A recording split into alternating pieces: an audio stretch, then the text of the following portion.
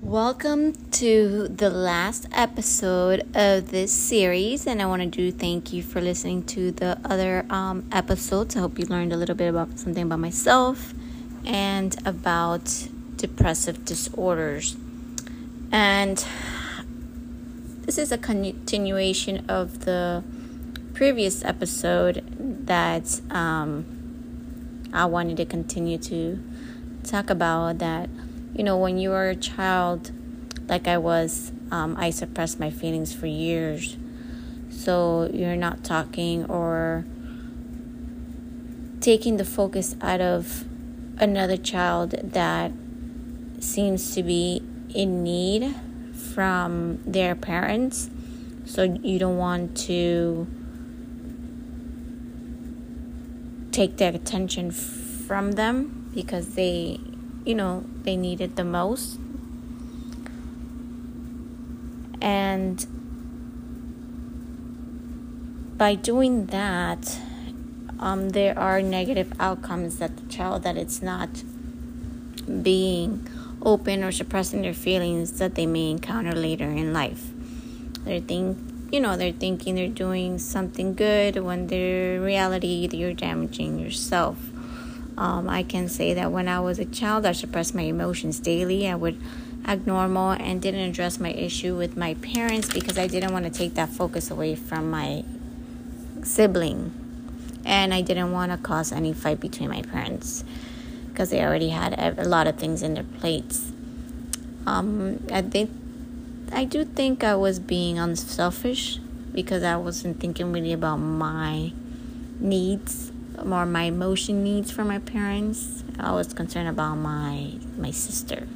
So the reason I always say that I was concerned about my stepsister, is because her grandfather suffered from schizophrenia, and he actually was institutionalized in a facility to treat schizophrenia. So she does have that in her DNA, you could say, or history chart. So my dad was extra concerned with that she maybe had that in her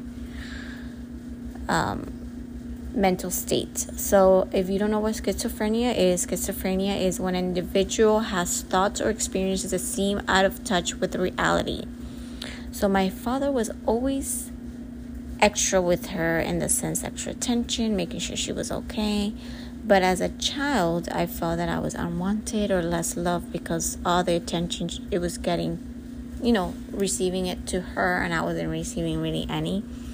I would say that maybe caused the beginning of my depression, because when we moved from Ecuador to United States, that was our first time actually living together, my stepsister with all of us. While I was in Ecuador, we were living in Ecuador, she didn't live with us. She actually lived with her mom in New York. So it was trying to bring a child to a new environment, and then we had to deal with it or get along. We knew we were sisters. But throughout my childhood, I would say I would conceal my feelings, didn't really share, I wasn't vocalized. I was also very timid, very quiet. I didn't get into trouble. I was there, but I felt like I wasn't really there. I would get good grades because that was a way, I guess, I would get attention from my dad to validate that I did exist and that I was smart.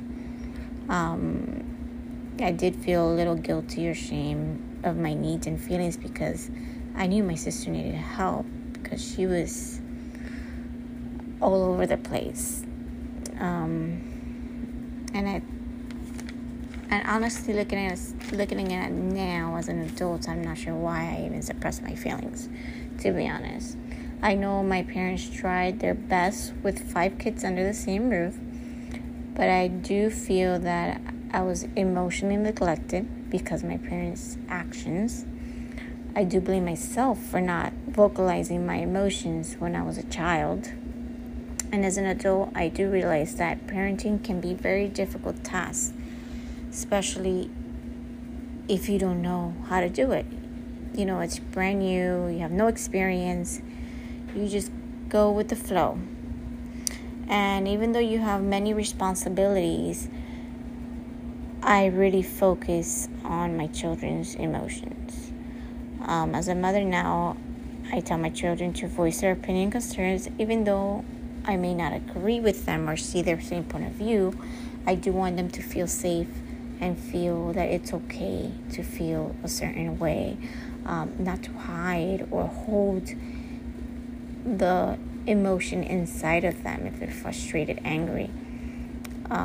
But I do tell them to be very mindful and respectful when they share those things, because you don't want to disrespect anybody, because it might take a wrong turn.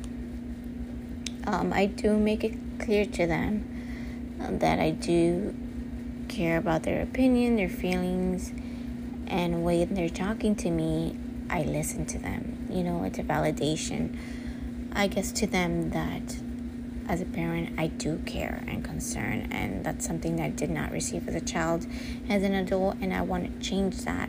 So my children, when they have children, they are emotionally balanced or happy and know how to communicate, express themselves, and pass that on. So they don't repeat what I went through being emotionally neglected, I would say. This is my personal experience with emotional neglection that led me to childhood depression for years. So this is something hopefully someone can learn from what I went through, and hopefully when they have children, grandchildren, or friends, they can communicate better or have someone to vent to, so the child does not oppress their feelings at all. So we've come to an end to the podcast and series. I do want to thank you guys for listening to my personal relationship that I've encountered with depression and emotional suppression through childhood experience.